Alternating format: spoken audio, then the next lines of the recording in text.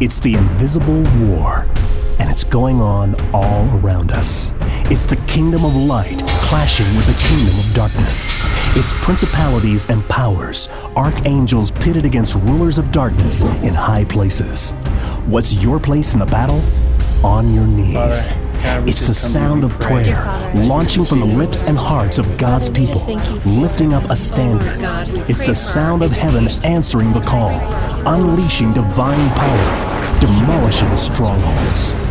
You've heard the call, where is the God of Elijah? But the real question is, where are the Elijahs of God?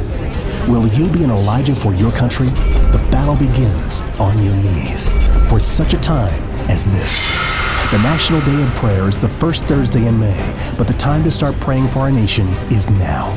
Find out more at nationaldayofprayer.org. nationaldayofprayer.org.